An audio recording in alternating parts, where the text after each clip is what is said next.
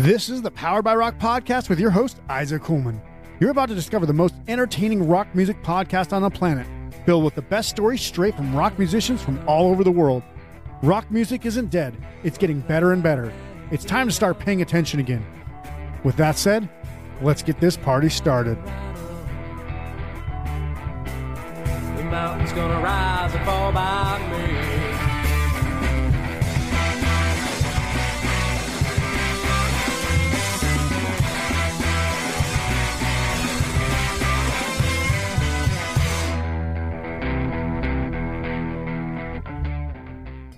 Hello and welcome to the Powered by Rock podcast. We're only speaking with Vinny Morales of the LA rock band Grave Secrets today. These guys have just released their debut album called Till Your Lungs Fall Out, which is 10 songs that I guarantee will blow you away. The vinyl is currently on pre-order, and I highly recommend you pick that bad boy up. They also released a split EP earlier this year with Bed on Wiretap Records that featured two of their more popular songs in Mood Ring and Fuck Shit Up. I got that right here. And Wiretap Record Club member, so that's what I got in the mail.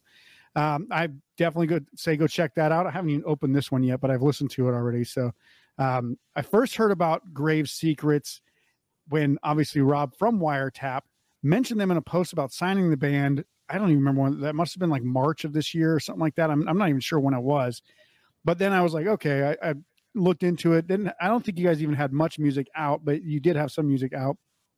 And right away I realized why. Like, Rob's got great taste in music, so if he's recommending a new band, signing a band, you're not gonna find a better, taste bud than Rob's. But if for anyone who's looking for good music, I instantly realized that, if you love good hardcore sound with like melodic punk vocals and a little bit of moody shoegaze mixed in there, then you're absolutely gonna love Grave Secrets.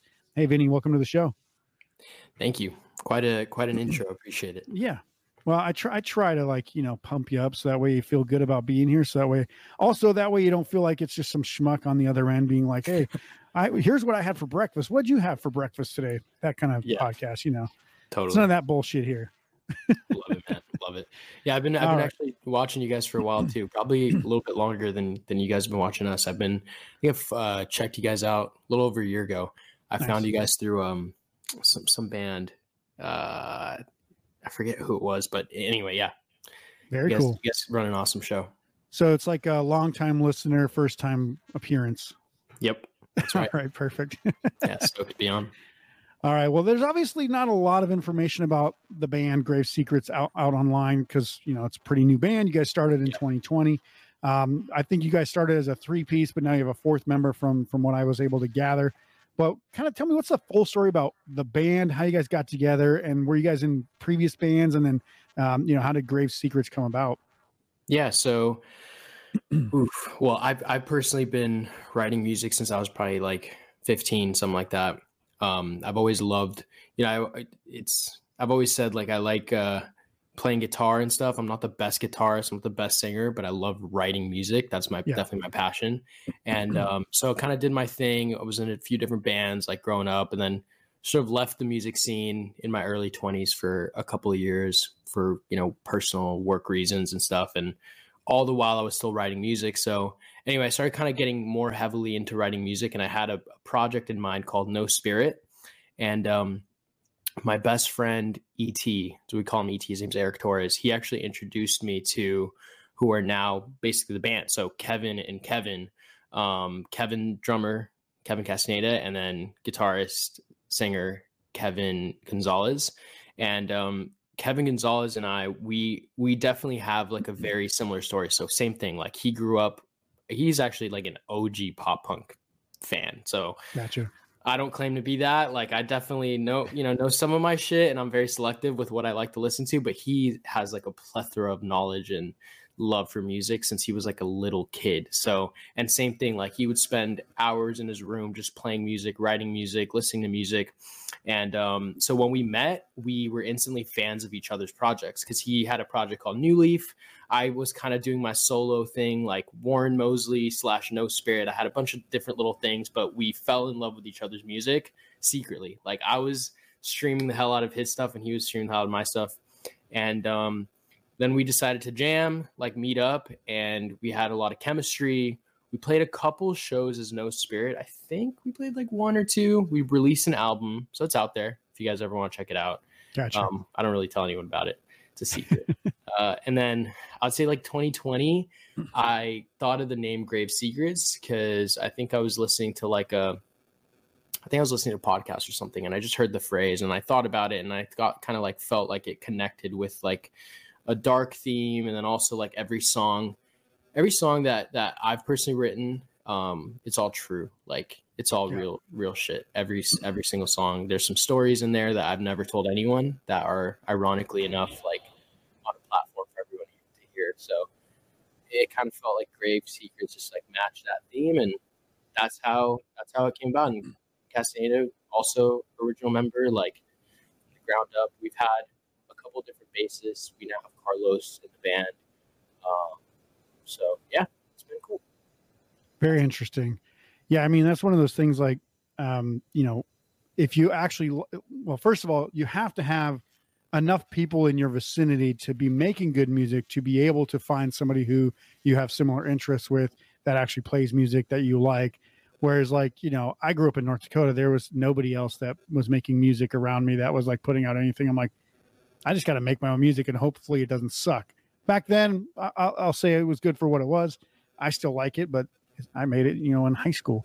But it's a lot easier when you're living in Southern California, right? There's no shortage of musical talent in Southern California. So, and we'll talk about that a little bit later. But your sound is what I kind of consider my perfect blend of rock styles.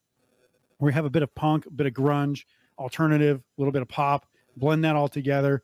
And it comes together in like one of the best possible ways. So I've seen you mention bands like Joyce Manor, which obviously doesn't sound like your band necessarily, as an influence, which makes sense for the melodies and the shoegaze parts. But what other bands do you draw influence from, especially for like the harder stuff?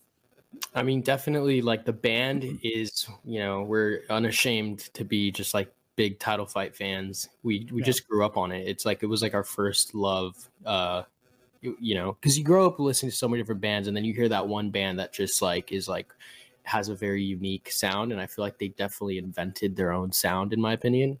They also drew from a bunch of things, but were just themselves. And so we're big Title Fight fans. We love Tiger's Jaw. Kevin Gonzalez loves a lot of like he loves a lot of like the original pop punk bands. God, like I'm afraid to say what bands because I don't want to butcher it and I don't want him to kill me. But like I know like he loves Blink.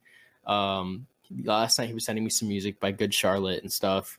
So he has a more vast music knowledge than I do. I definitely am very close-minded and listen to the same like 10 bands for the last 15 years, and I'll never change. Like it's rare for a band to pop into my playlist. Yeah. Well, you keep watching this show, you'll find more and more bands I think that should pop into your playlist. But yeah, totally.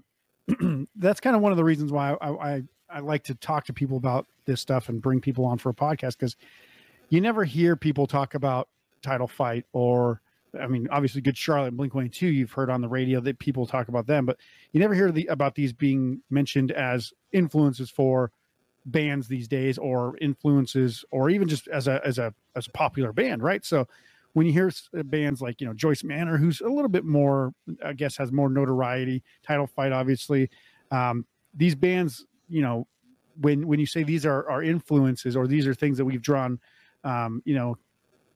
certain parts of our music from, then people are like, whoa, shit, like maybe it's okay to like this other genre of rock music, or this other genre of hip hop or pop or whatever people are listening to.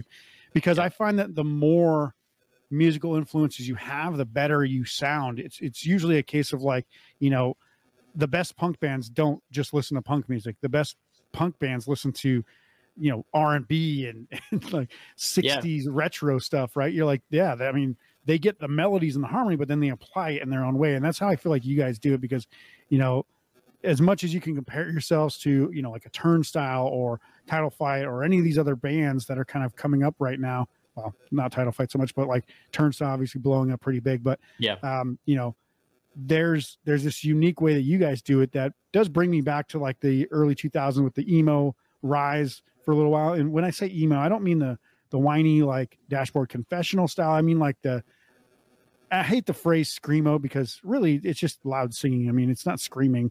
There were definitely a ton of bands that did that. But you know, the more melodic ones like a Chiodos or however you pronounce that. Yeah. Something like that.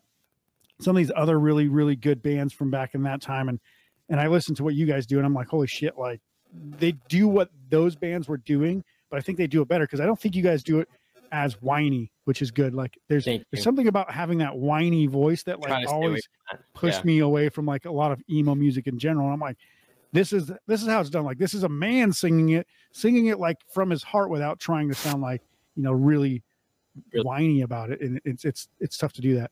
Whiny shit. I totally get. And look, like everybody to each his own, and I respect everything, you know, but I completely agree with you. Yeah. And Title Fight and Joyce Manor, like they're screaming, but it's like full bodied and it's not. I feel like the reason I don't like the whiny stuff is not because it's not masculine or something. I think it just sounds like more of a performance than a raw expression of like somebody screaming how they feel, which is what I love about Title Fight. Like, you know, it just sounds like he's in pain when he's singing that he's in pain. It really sounds like it, and it's dope. So yeah, I agree and try to stay away from that for sure.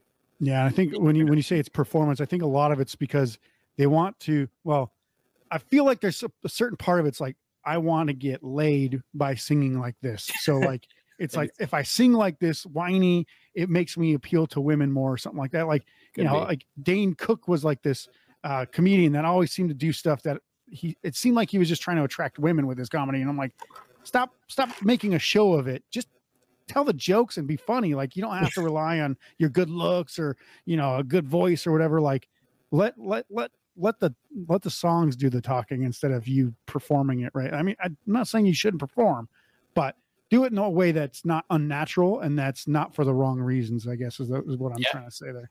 I agree. Just raw expression. Yeah. And so let's talk about the new album because it's, like I said, it's just full of absolute bangers. And I mentioned Mood Ring and Fuck Shit Up already. And I think we can definitely start there because they're kind of two ends of the style, in my opinion. So Mood Ring obviously being a bit more melodic. It's the album opener, great song.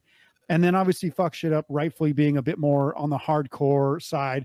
So how did the songs kind of come together or how do they come to life during the writing process? So Mood Ring was, to be super, super honest, like Mood Ring was, I was talking to my girlfriend actually about how she feels quite often. And she was just expressing herself. And I was very interested in like the way she was expressing herself and the things she was saying that she felt, because I feel like I've never understood how a lot of people feel because I don't feel that. I feel like I'm a little bit, I definitely feel things, but I'm a little bit kind of like numb to a lot of things. I just move forward. Like I don't really like dwell in things too much. I try not to. But hearing her perspective on like how certain things made her feel and like, you know, she felt like she never belonged anywhere and all these things and whatever. So we just had this long conversation and then she like left and she was like all sad. And I just took out my phone and I started writing Mood Ring. Like it just, all the lyrics came out immediately. It was like boom, boom, boom, boom, boom, boom, boom, boom, boom. Like it was like a long notes page of lyrics. And then I picked up my guitar, like my acoustic in bed. And I just like dropped D and like just started playing the chords. Or like finding like a few chords that I liked. And then I was like, dude, this is going to be sick. And then it originally had a different intro. And then we took it to Alex Estrada at Pale Moon Ranch. And he did his thing that he does with all of our freaking music. Like he just dialed it in and like said like, this should be like this. This should be like this. Just like small tweaks that really make the song different. So like how the song comes in, like always disconnected, like the quiet, you never perfect it, and then like the screech thing we do with like the top of the guitar, that's an Alex thing. Nice. So that's kind of how that song came together. We, you know, obviously brought it to the boys in the studio, we jammed it, they added the ending, like the last fast part, which is everyone's favorite part where everyone goes nuts at our shows. Like that's usually the fun, like big ending. The boys added that. Kevin specifically was like, I feel like it needs something at the end, like something, you know, to get it going. And then we're also inspired by our brother band, Bed. They're very close homies. And he does a lot of that like fun stuff. So that's how that song came together. That's the full Nice. story. I don't know Yeah. if that was too long, but No, that's perfect. And I think like when I listen to Mood Ring, I think it's one of those songs. It's quite iconic and it's crazy that like, you know, a band like yours or, you know, other bands like especially in SoCal scene right now are creating some of these songs that what I would call like an absolutely perfect song.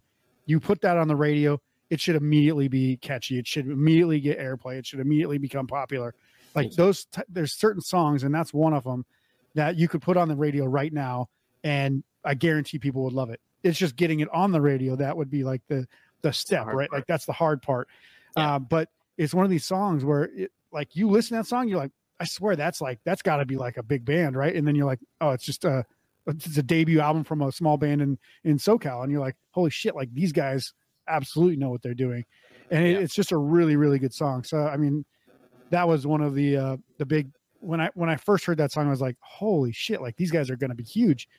What does huge mean anymore? I don't know, but like I heard of it, I liked it, and I was going to tell everybody I knew about it. So that's all that matters to us, man. Yeah. Honestly, these days music's weird. It's trust me, like my whole life I've found so many good songs that have 3 plays, and I'm like, what the fuck? Like, how? You know, it's just, you know, it's a saturated industry, and we obviously do want to make it as big as we can, but also like the main reason I think we're all doing this is just so that we can just say we did it like before we're fucking dead, you know? Yeah. How old are you guys? You guys are like mid-20s, right? I'm actually 29, so I just turned 29, and then Kev is 30, Carlos is 26, and then I think other Kev is like 27. Yeah, so we're late 20s. I was just thinking about this the other day because I was watching that Get Back special about the Beatles, right? And like they're talking about finishing their last album. I think they were all like 28, 29, 30 at that time or something like the Beatles were like the most famous people in the world before they were 30. I'm like, that's fucking crazy. Yeah.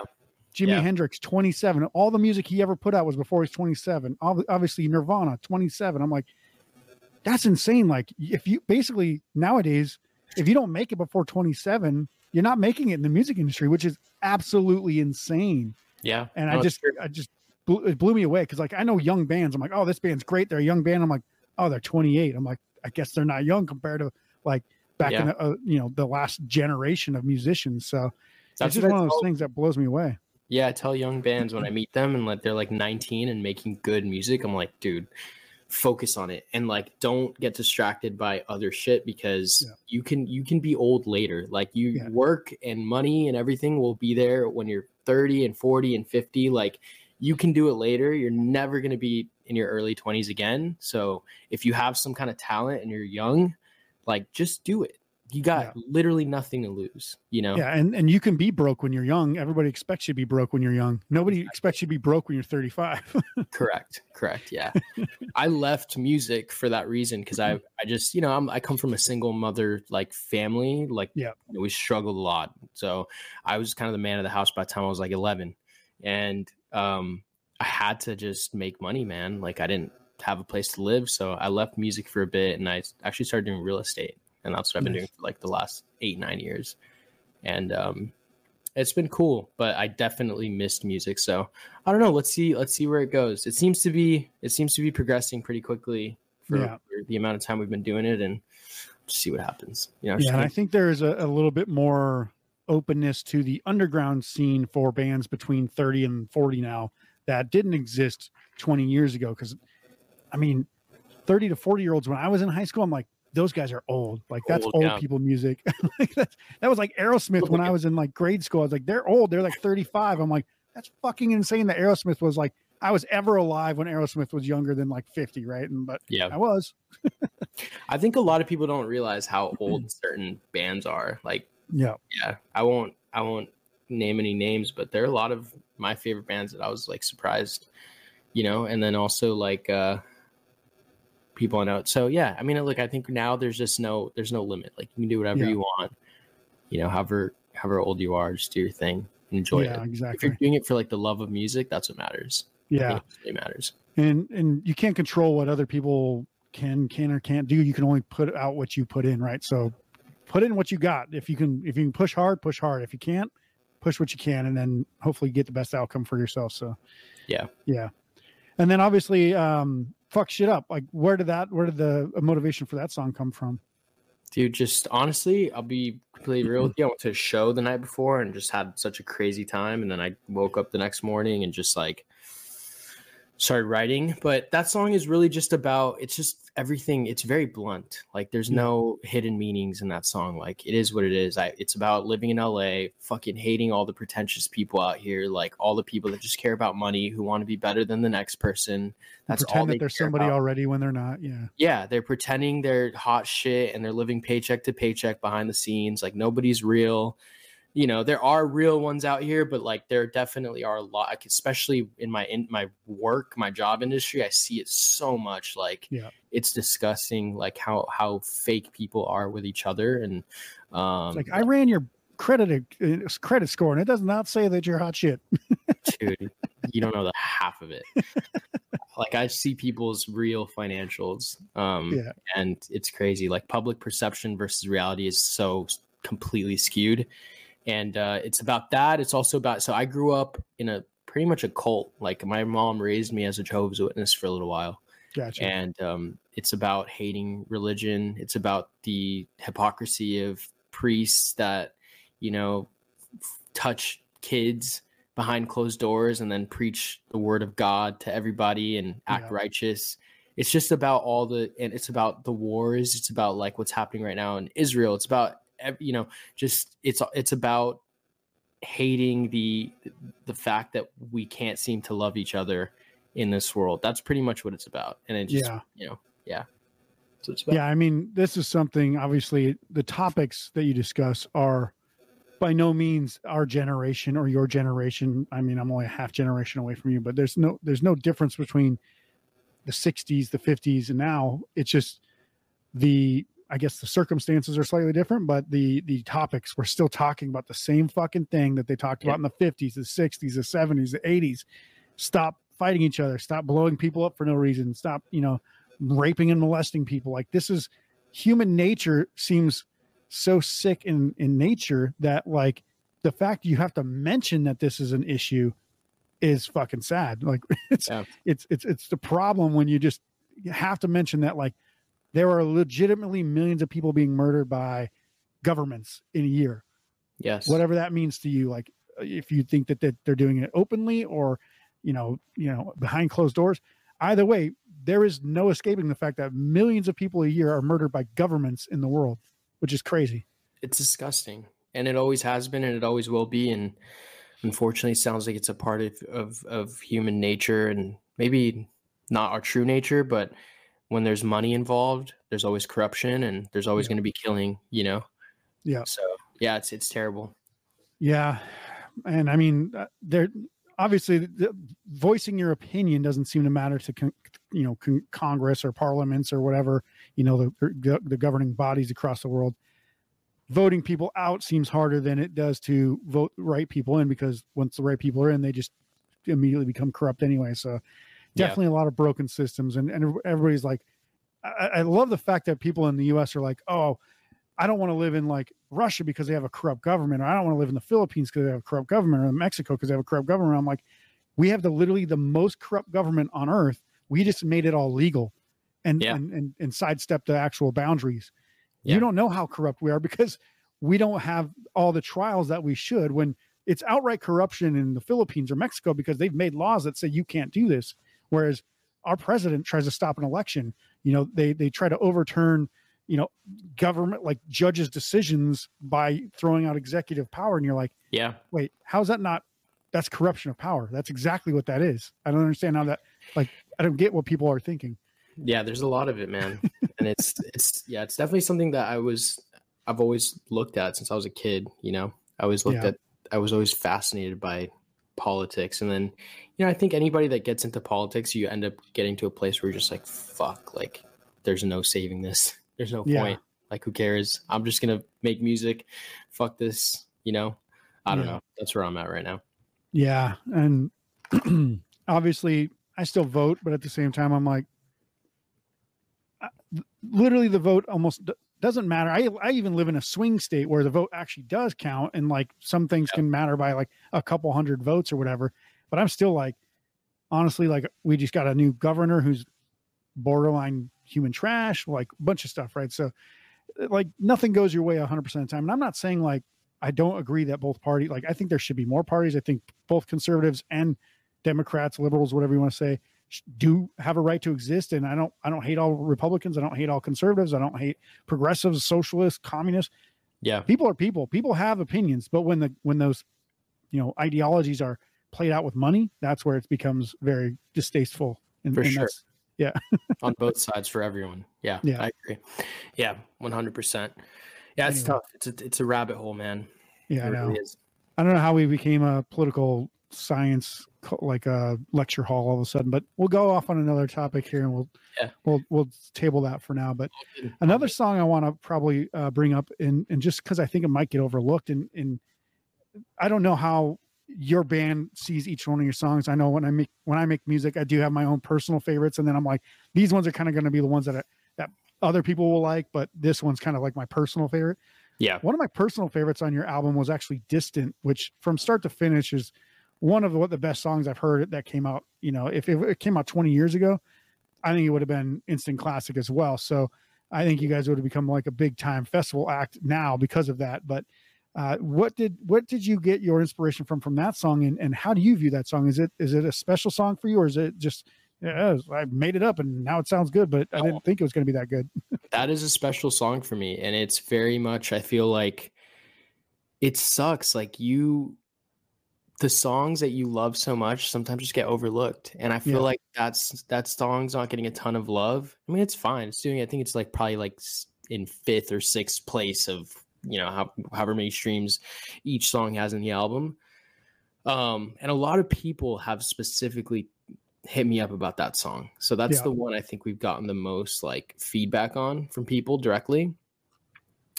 So the intro was inspired by Touche Amore. Okay. Like that just I think the melody of the guitars that I did was too smooth.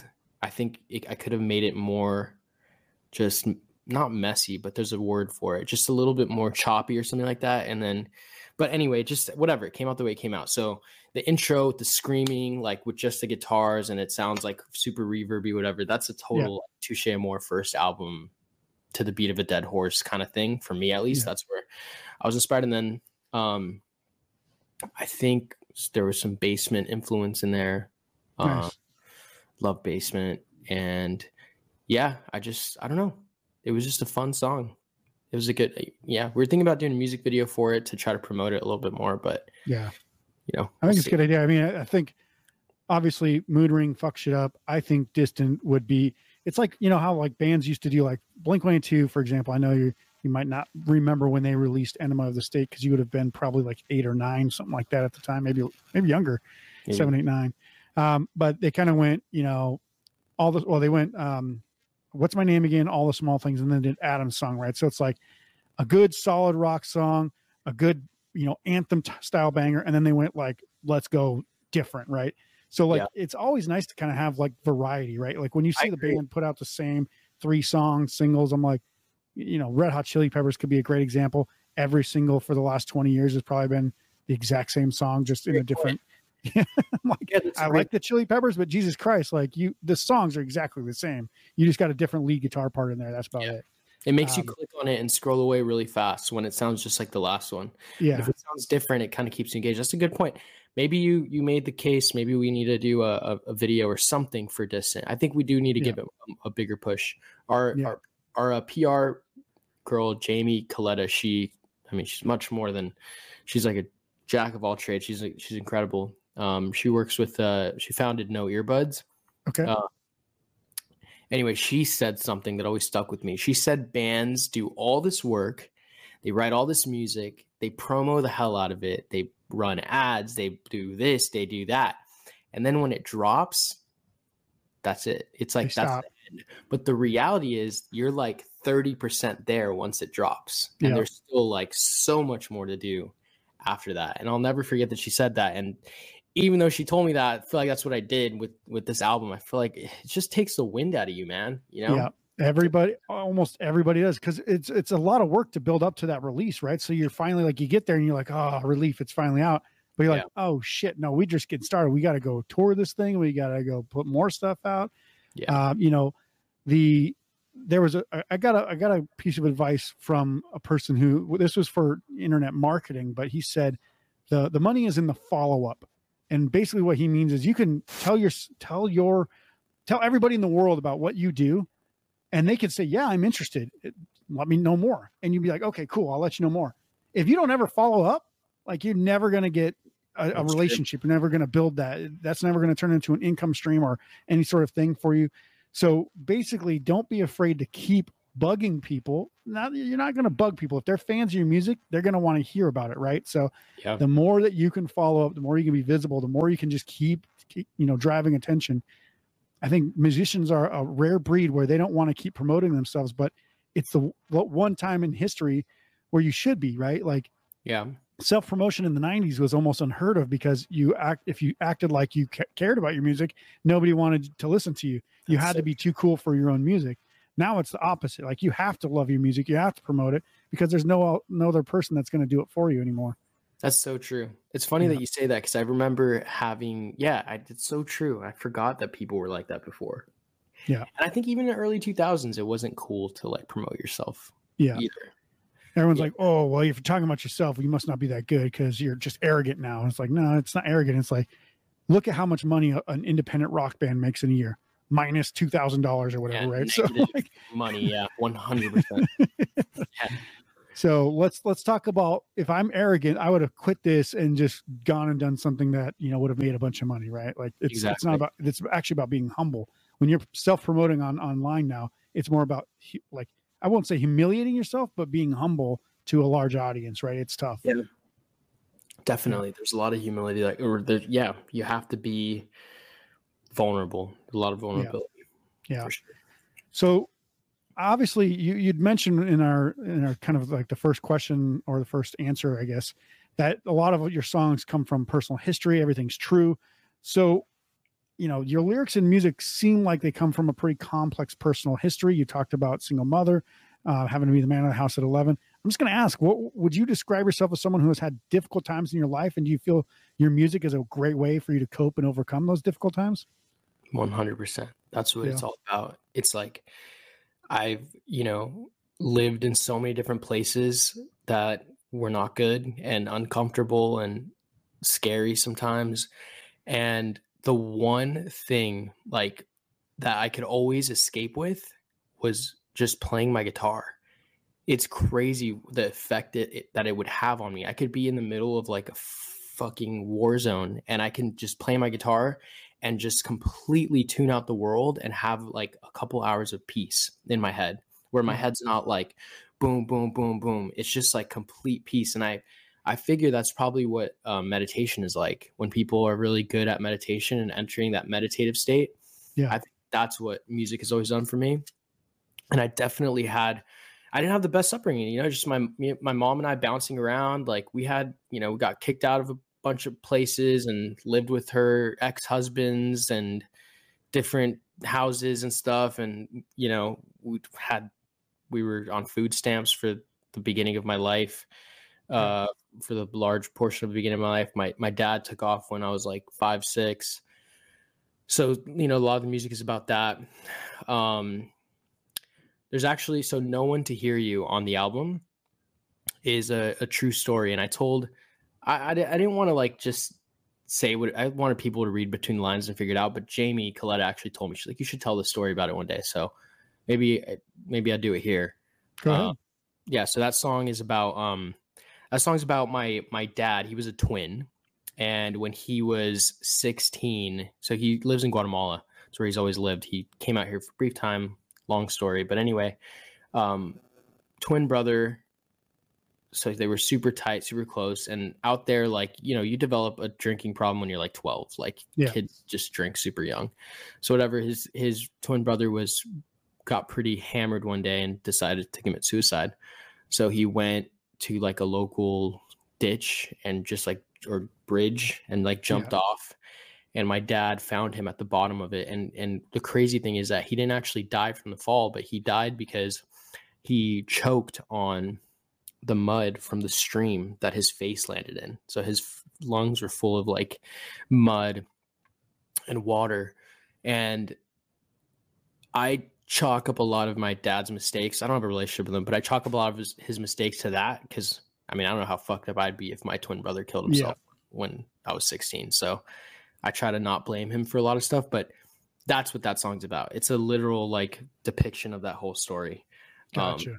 So yeah, that's why I say like every song is true. Every song is really about something. Yeah, I definitely wouldn't have understood that story from the lyrics. I do remember some of the references in there about that kind of stuff, but yeah, I would have never come to that conclusion of that. Yeah, it's a little cryptic in some ways. I didn't want to make it too like on the nose. Yeah, like people would be like, "Wow, this is a very specific event." yeah.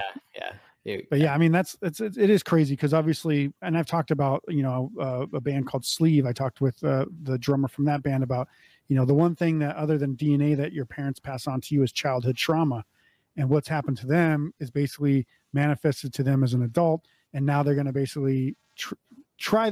A lot of people try their best not to pass that on to their kids, but it's gonna happen. Like whatever you had happen to you as a kid, you're going to pass it on to your children, even if it's not like the worst trauma. Like, you know, if you just got spanked, like that's trauma to a kid at the time, because, you know, they're getting hit by an adult. That's scary for a kid, right? For sure. So like, even if it's just that, like that's something that you try to not pass on to a kid, but a lot of the times it does happen. So it's an interesting point where you're saying, you know, you understand and realize the things he could have probably overcome or had to overcome, and give him that fault, but at the same time not give him the satisfaction of essentially getting off the hook either. Exactly. Like that's exactly right. I still feel guilty sometimes, because I know some people don't even have their dads, and mine's still alive, and I know I should probably talk to him one day, but something I got to figure out at some point. Yeah, it's not an easy one. I mean, yeah, you're the one that got left behind, right? So it's like, why the fuck should I be the one reaching out? I'm the one that got left behind. It's like, I'm your byproduct, not the other way around. Yeah, that's exactly right. Yeah, there's so much more to. As you get older, you start really understanding, because you become the age of your parents when they did what they did. Yeah, so you start getting different dimensions of like understanding them and kind of what they were probably going through. You start understanding their mistakes more. So yeah, that's kind of where I'm at. Yeah, we'll see. Yeah, I mean, it's tough. I mean, this is why I wanted to come on and talk to you, obviously, because this is the kind of stories that when I'm listening to the music, you can feel the pain, the feelings, the emotion. That's why, you know, a lot of people call it emo, because that's what you expect. You expect a lot of emotional performance in the song, right? Yeah. And that's why I want to talk to you, because a lot of these songs just seem like heartbreak behind some of these lyrics. And you know, I'm glad that you told that story, because now there will be at least somewhere on the internet somebody can be like, oh, let's dig into more about Grave Secrets and see what they're all about. But I will definitely mention, I'll put a little reel up there, and then I'll stop right before you start explaining it. Like, let's talk about that song here, and be like, stop. Yeah, that'd be cool. Like, go watch the rest of the episode now. Yeah, it's a great idea. Clipping is everything in this day and age. That was the same thing, just clipping it up and, you know, putting it out there for people. Yeah.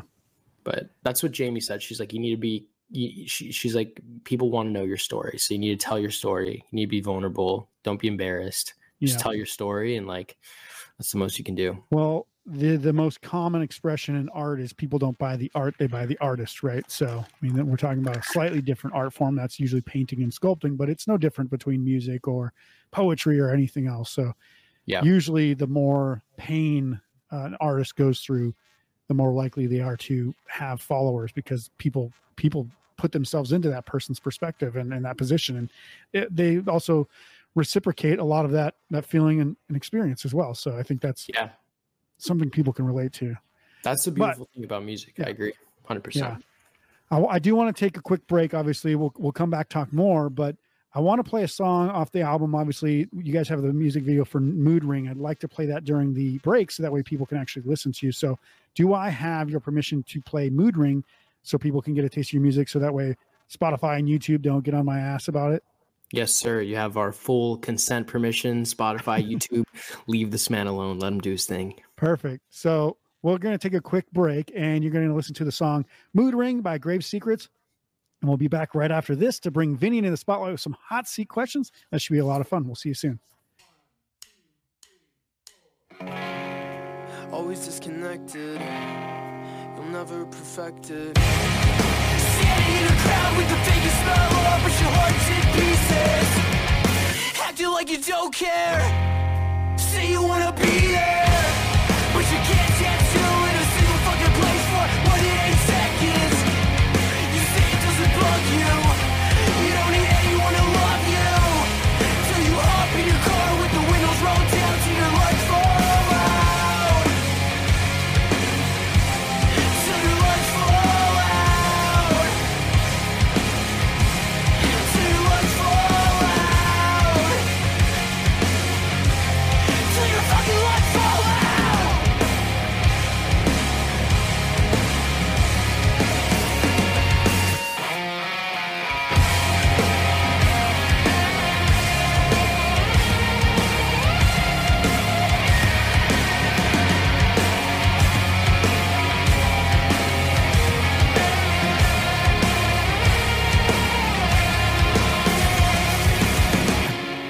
You say you're having mood swings, you never want to do things.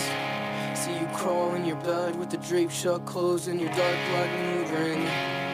You take a second NyQuil, don't need anyone beside you. So your eyes shut tight and your head sinks deeper in your pillow as your lungs fall out. As your lungs fall out. As your lungs fall out. As your lungs fall out. As your lungs fall out. As your lungs fall out. As your lungs fall out. As your fucking lungs fall out.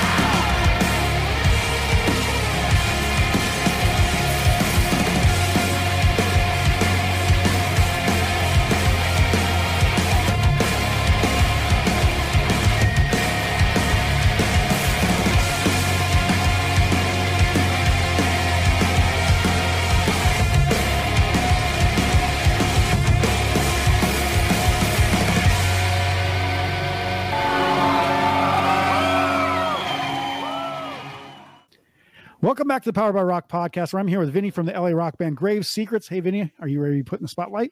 Let's do it. I'm ready. All right. So I decided to get weird as shit with the first one. Normally, I kind of lube it up and enter in a little softer here. But the first question I have is, what animal would you say best represents your music and why? Damn. Hopefully, like a really loving dog. Because Okay. hopefully it's comforting, but fun when you want to play and throw the ball around and run around, but also comforting and just makes you feel like falling asleep. I don't know. I don't know if I would get that from the music and the animal that I'm listening to, but What animal could- would I could- you say? I would say, obviously, if you're going to go with a dog, let's just say my description of the dog that might better fit your music is a stray dog that has found a home that, though it's had a checkered past and has had some, a history of abuse, Yeah, is now as protective as ever of you because you are, helping them out or whatever. So I think that Love would be more. love that. Done. They are caring and adorable and all that stuff, just like you said, but for that backstory reason. Love it. It's got to have Done. an origin story. Done. Done deal. We're changing our logo, our mascot. It's like some stray dog from the streets of Mexico or Yeah. something. Hell yeah. Little Those are the best chihuahua. ones. Yeah. All right. So, question number 2, this is actually music related. If you didn't have music as your main source of creative outlet, what other creative projects would you like to try or would you look to try? I don't know. I suck at drawing and painting. Fuck, I have no idea. Maybe film or like film or editing Okay. or like stuff like that, I guess. but I I don't. mean, LA's a good city to be in for that, so you could probably get started with that pretty easily if you wanted to. Yeah, I have a lot of friends that are famous YouTubers and stuff, TikTokers. It's like they're all out here. They're like vermin all over LA. All my friends are vermin. That's the next hit song by Grave Secrets. All my homies are vermin. Yeah. Awesome. We get a shirt that says that. That's a great idea. That's actually And then sick. you could just have like YouTube and TikTok and all the Instagram and all that, just like the logos behind it. We're coming up with some ideas. This is more of a brainstorming session than a Yeah. podcast right now. This is Grave Secrets to Success right here. Yeah, I like this. I like this. I'm glad it's on video so I can actually remember, go back and remember. Yeah. Fingers crossed the recording doesn't like disappear in the cloud as soon as we end this, but yeah. Oh my God. Yeah. Hey, whatever's meant to be, man. All right. Third question, also music related. If you could plan your perfect 3-band national tour where you are the headliner, what 2 bands are coming with you in support? Damn. So that's a tough question. The reason why is because like the bands that I would choose, I would have to open for them. Yeah. Well, let's say that you got so big that they're now opening for you. I mean, Title Fight, Joyce Manor. Okay. Do I have to choose 2 or 3? You would be the 3rd band, so you'd be fine. So just 2. Title Fight, Joyce Manor, Grave Secrets tour. Let's make it happen. Jamie, Ned, hit me up. Barry, you know where to find me. Let's do it. We already know who's doing your PR, so just contact no earbuds. Yeah. Jamie Coletta. Yeah. They know who she is. Yep. All right. Question number 4. This is a weird one. This one might be, I think I'd like to do both of these, but which would you rather watch or be part of? A boxing match between Mike Tyson and Donald Trump or an alien autopsy? Definitely watch an alien autopsy. I would love to watch that. I would not want to be a part of it at all. And I would want to We're all watch gonna die. it would just be sick. Like I want to see aliens so bad. And Mike Tyson would just fucking demolish Donald Trump. So it's not even close. Even Like spend all that money to watch 20 seconds worth of fighting. yeah, you put Mike Tyson at 80 years old against Donald Trump at 25 years old, and Mike takes his head off because Mike's a lion. He's a tiger. So that was definitely alien. Yeah. You could just sit at home and watch that for $20 on pay-per-view. Be like, there was 20 seconds well worth it. Exactly. Yeah, if that. 20 seconds generous. Yeah, exactly. He's got to make his way across the ring and catch Donald Trump from running away first, I think. That's true. Somebody's got to push him back into the ring. It's got to be a small ring. Yeah. All right. Last question. This is one I usually ask of every musician that's on the podcast. But what are your 4 musicians that you would put on your personal Mount Rushmore, either for being influential to you or being your favorite? So they don't have to be all different members of the band. They don't have to be a bass player, guitar, drummer, singer. They can be the same. It can be 4 singers or 4 drummers or whatever. Okay.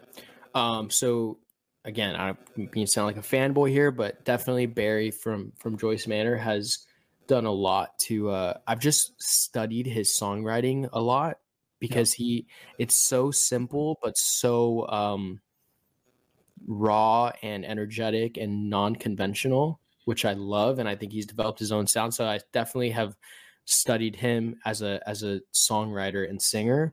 Who else?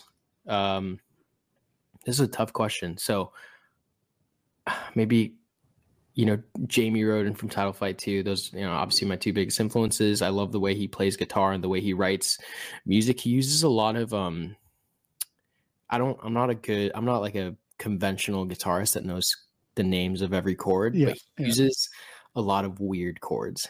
Like if you were in person, I'd be like these chords and like make a weird finger shape. Like this is a 7th chord, but I don't know what it's called. Yeah, it's like these weird off chords that just add so much mood to the music, and it just separates it from being just a typical like major chord progression or minor chord progression. He adds these little like tinges of things.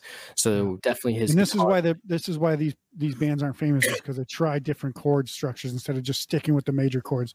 Major chords are pop songs, everybody, just so you know.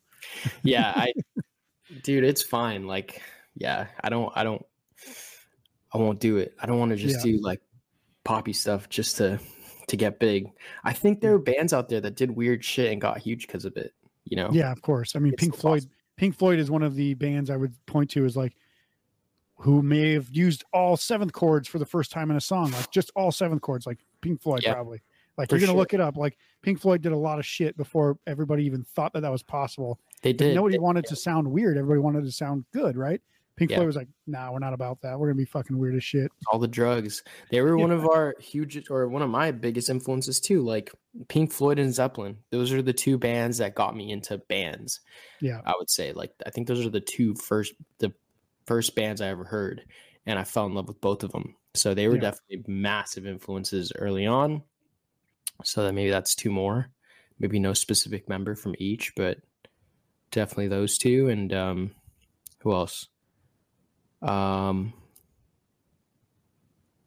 guess vocally, like the singer of Movements, Patrick. Okay. Dude's just got a beautiful voice, man. Just like it's just beautiful. So I aspire to try and get 20% of that one day. Yeah. I love his vocals. And it's funny because when I listen to your music, it's not that I'm immediately associating the two bands together, but like, for example, in the song Fuck Shit Up, because I grew up when Rage Against the Machine was an active band, right? Like they're not active anymore, but it reminds me of when I was a kid listening to Rage Against the Machine for the first time. And it's like, yeah, let's get up. Let's fucking break shit. Shit's going on in the world. Let's do some shit. Like, I think that there's a nice linear line that you could draw between Rage Against the Machine all the way to your song Fuck Shit Up, and be like, there is definitely like influence all the way from there, even if you don't know that you're listening to it. That is one of definitely that I forgot to name them, but definitely that's the band. When you said something about major chords and like that's what you need to pop off, the first band I thought of was Rage Against the Machine, because they definitely used weird sounds and weird shit, and they took off. Like System of a Down too, you know. Yeah, System of a Down was weird as hell. They would have completely messed up tuning so that you couldn't possibly play their music if you wanted to. But it's like, go and tab this thing where every chord is destrung to some weird shit that you've never heard before. And like, that's not a chord, man. I don't know what that is. Love it. Legendary. Yeah. Cool. Well, that's all the hot seat questions I got for you. I'm glad that you didn't break your brain or make you sweat too much, but we'll come back in just a few minutes to kind of finish up with this interview, and we'll learn more about the exciting news about what Grave Secrets has coming up in the near future. And we'll be back right after this. Running your own music career is incredibly difficult. Trying to get people to like, share, comment, listen, follow, it's all just overwhelming. Most musicians give up before they ever achieve success, and that's the worst. If you're looking for a better way to grow your music career, head to DIYrockcareer.com for some absolutely free training. It costs you nothing, and it could be the difference between hitting your goals and quitting your dream. Go to DIYrockcareer.com today by clicking the link below this episode. Then I lost my way. Welcome back to the Powered by Rock podcast. I'm here with Vinny from Grave Secrets. Let's talk about Grave Secrets and what you guys have coming up in the next few months. Obviously, you got the pre-order for the vinyl. You just did some shows to kind of promote the release of the online streaming stuff for the album as well. But what else do you guys have coming up? And you know, do you have more shows coming up soon? Yeah. So we have, I don't know how much I can disclose. I don't think I can disclose anything, but we have a big show coming up in April. That's all I could say. And it's going to be sick. And it's going to be at a big venue. It'll be the biggest venue we've played yet. And I'd love to give a shout out to, you know, the man who put it all together, but I certainly can't because I can't reveal too much information, but I know that sucks, but I just want to be respectful. And, but that's coming up in let's just say January and June, and right in the middle. And it's going to be fun, and it's going to be, you know, not in LA, but close enough for you guys to drive out. So that's going to be sick. And then as far as the band goes, like, we are really struggling to figure out what to do, because we want to throw an album release show. Obviously the album came out like a while ago now, like a month ago maybe. But we still need to throw a release show, and we're just waiting for the vinyls to come in. So I'm thinking about doing like an LA show sometime January, February, either at the Smell. I don't think we can sell the Echo yet, unfortunately, as much as that's my favorite venue in LA. Yeah. I think we could sell it if we obviously added another co-headliner. Yeah. But there's a big part of me that wants to just really see like how many tickets we can sell by ourselves. So a smaller venue might have to be the thing we do. So it might be the Smell, which is awesome. I love the smell. So that's in the works. Do you have any advice? What would you do? Come to Vegas, throw a party. Let's go. That'd be sick. Yeah, no, I would definitely recommend doing, you know, if you want to promote the album release, the vinyl release, do probably 3 shows over a weekend, Friday, Saturday, Sunday, or something like that, or Thursday, Friday, Saturday. Take a trip to Vegas or to Arizona, do a show from one of those places as part of that, or both. But make it special. I mean, do something big, so that way, you know, even if you just play random small places in the places that don't know you as well, play a bigger show in your hometown. Obviously, play 2 other shows, get the word out. I mean, there's a reason why people call it the tri-state area, even though almost nobody associates this all together, right? Like nobody in Phoenix is like, oh yeah, we're kind of right there with LA, or like Las Vegas is always trying to distance ourselves from, you know, Phoenix and also LA in different respects. But yeah, it's kind of like the opposite. We like to stay in the middle. We don't want to be either over here or over there. But I think there's a ton of potential new listeners to your guys' music that will hit big in both cities. And if you need any ideas for bands, supporting bands, or places to play, let me know, because I can put you in touch with some people that would be a pretty good fit. Awesome. Yeah, I'll definitely hit you up about that. That's a good idea. I didn't think about doing like a 3-day back-to-back tour, mini tour, something like that. That's a great idea. So I got to talk to the boys. Another thing I thought about doing is like doing a really small, intimate thing of like 100 to 150 people, and making that's huge for most bands, by the way. Yeah, no, I trust me. We've played to 2 people before. We've played to 1 person before, so we don't underappreciate it at all. But like, for example, for Mood Ring, we did something dope. We did an RSVP only, and everybody submitted via email, and then RSVP to be in the video. So we have like over 100 emails from people that love the band and you know, wanted to come see it. So I thought about, as like a thank you to them for doing the Mood Ring thing, shooting them the RSVP link first. They get first dibs on the album release show, and they get like discounted tickets or something. And then 100%. Once those are all sold out, open it up to the public, and then do like an intimate 150 cap thing. And then my homie Brian from Deathlands, I want to have him. I didn't even ask me yet, but he DJs too, like secretly. So it'd be dope to have him like DJ in between sets or something. Nice. Yeah, that's a good idea. So yeah, I think that's, you know, for anybody who's in an independent band, anytime you try to, you know, create a paid ticketing event, try to get pre-sales. Like it's so important to get pre-sales, because then you have an idea of like what the venue is. Like if you need to change a venue, you can change a venue in pre-sale still, right? Like if you're like, hey, you know, we booked too small, we've already got 300 tickets sold, let's move to another venue, then you know, right? Like if you're trying to just like say, oh, you know, we'll announce it. We don't have an emailing list. We don't have any super fans. We'll just announce it on Instagram and hope people show up on the day. That is like one of the worst things you can possibly do. You need to get pre-sale tickets. Unfortunately, in Las Vegas, it's very difficult because people always are like, well, I've got 10 million other things going on. There's a million things going on in the city. I don't know if I'll be available. So Las Vegas is one city I would say it's very tough to get pre-sales. But if you have a hardcore loving fan group, you should be able to get some pre-sale tickets, and then that'll give you an idea of how many you can sell. That's I didn't think about putting out the ticket link before booking the venue. Yeah. I mean, it's risky because what if the venue's not available?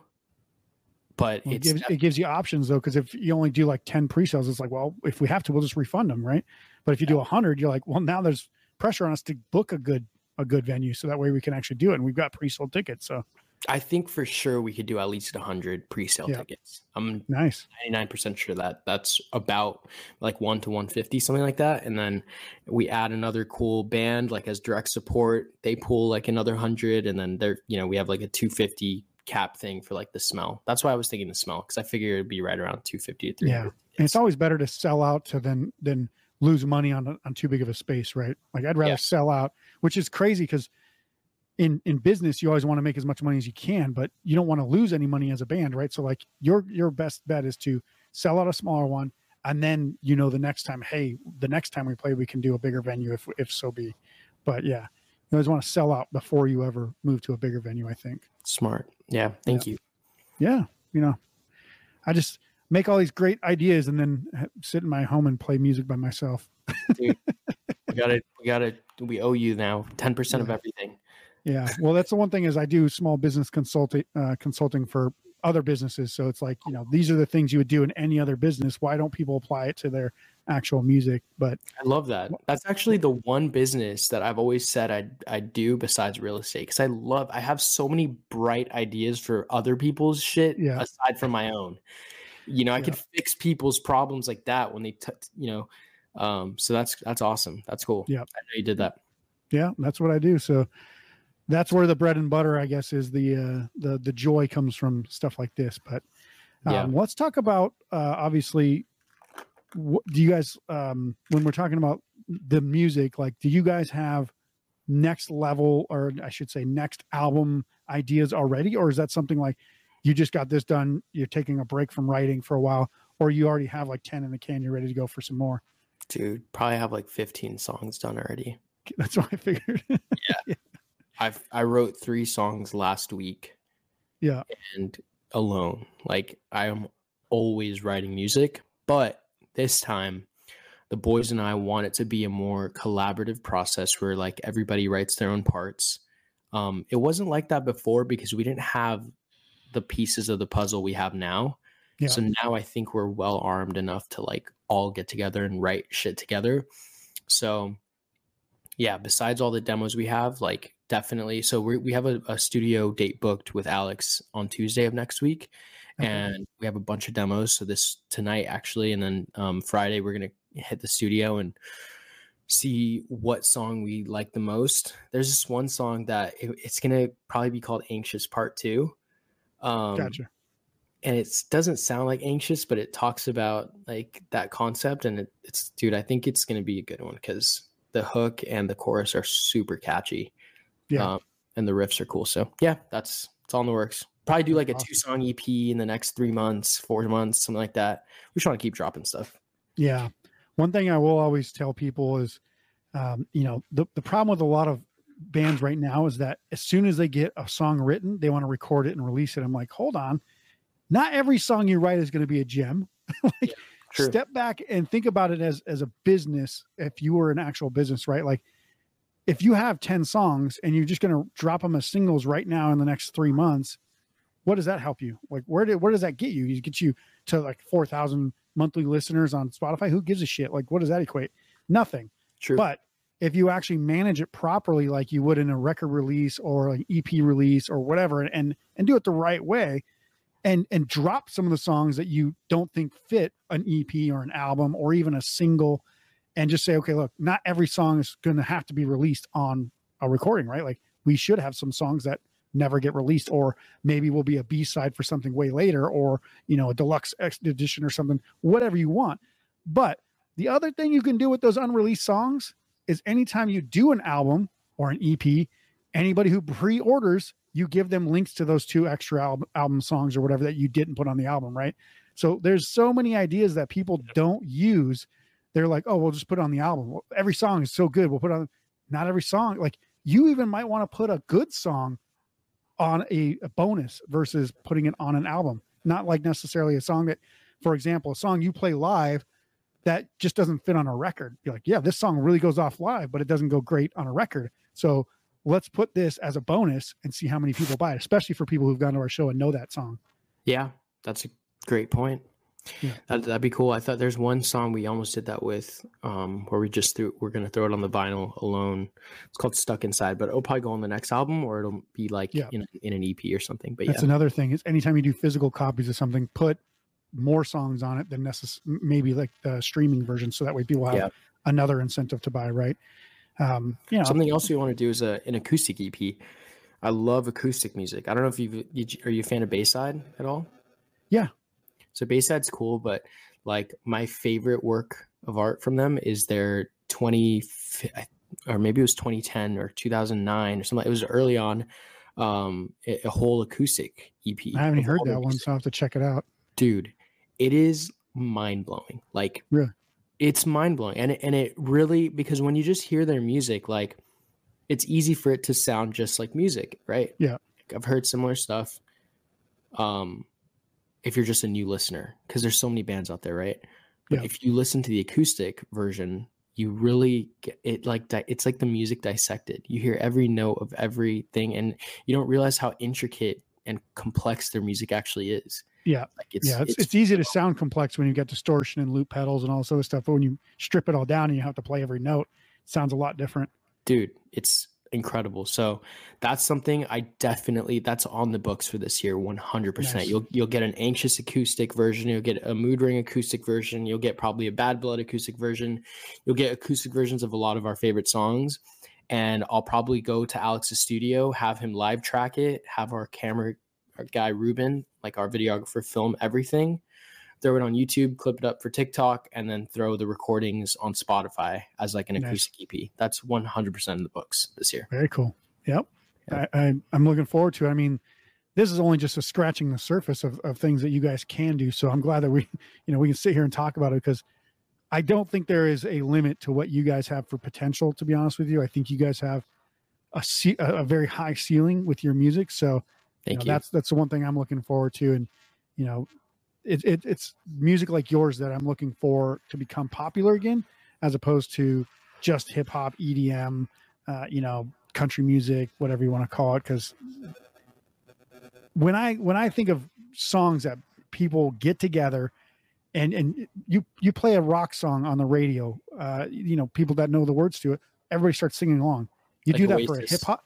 You put that for a hip hop song, and how many times have you ever heard a whole group of people just start rapping a song? It's not very often, right? Like, it has to be an incredibly popular song, maybe like an Eminem song or something where like it's got a good hook.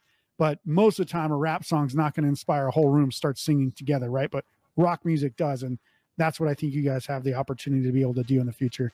Thank you. I hope so. Yeah. Hope we have that anthem one day. Everybody holds each other around the fire and starts singing. Exactly. A little Wonderwall action. Yeah, exactly. In London, Wonderwall comes on because one of my business partners is from London.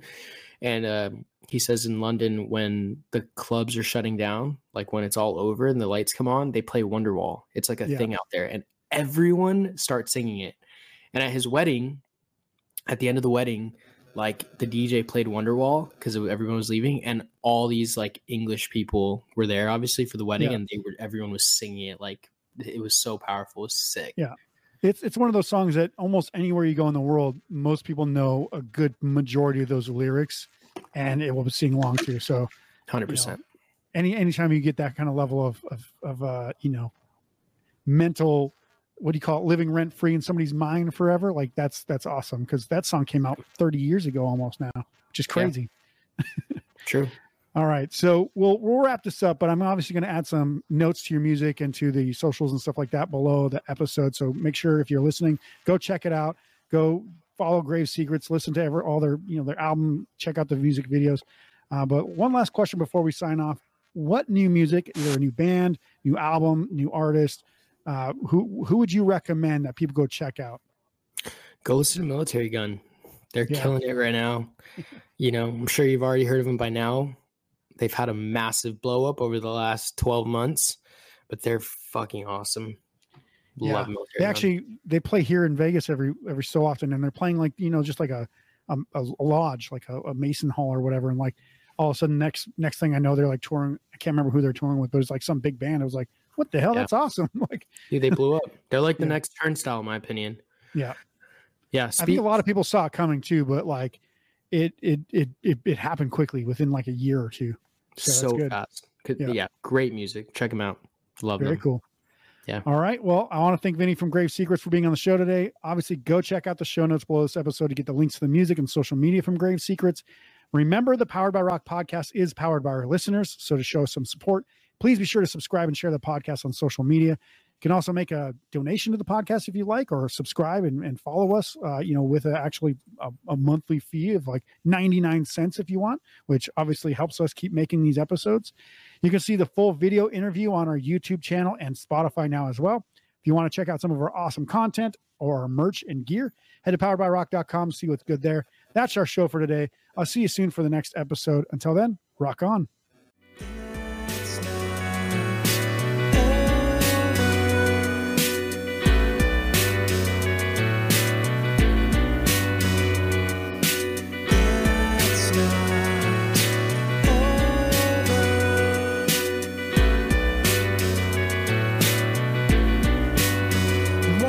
supposed to be easy. It's coming.